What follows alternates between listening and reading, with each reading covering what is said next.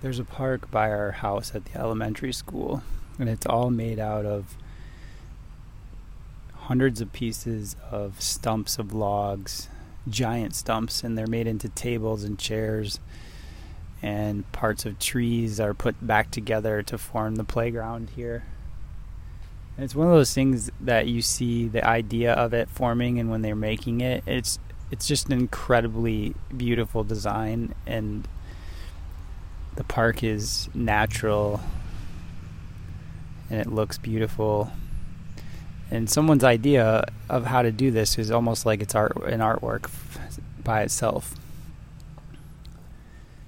And it blends right into the landscape so well. And there's rocks, big, huge rocks.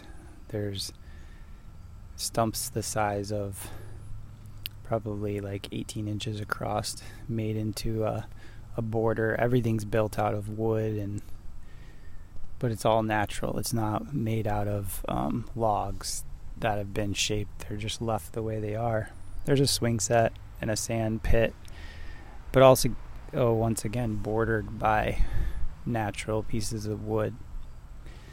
And I was thinking about the idea of this is so well done that it's almost like it's probably before its time, or unappreciated in a way. And the funny thing is there was a school here, and right now it's not being used as a school. There's a preschool program here, but the district by where we live has buildings that are unused. And I've seen the landscape company come and show off the design to other people because it just looks beautiful. It's perfect. And it's about a block from our house. We come here, Mae and I, and we just walk around and do different things. And there were some mushrooms growing on the side of one of the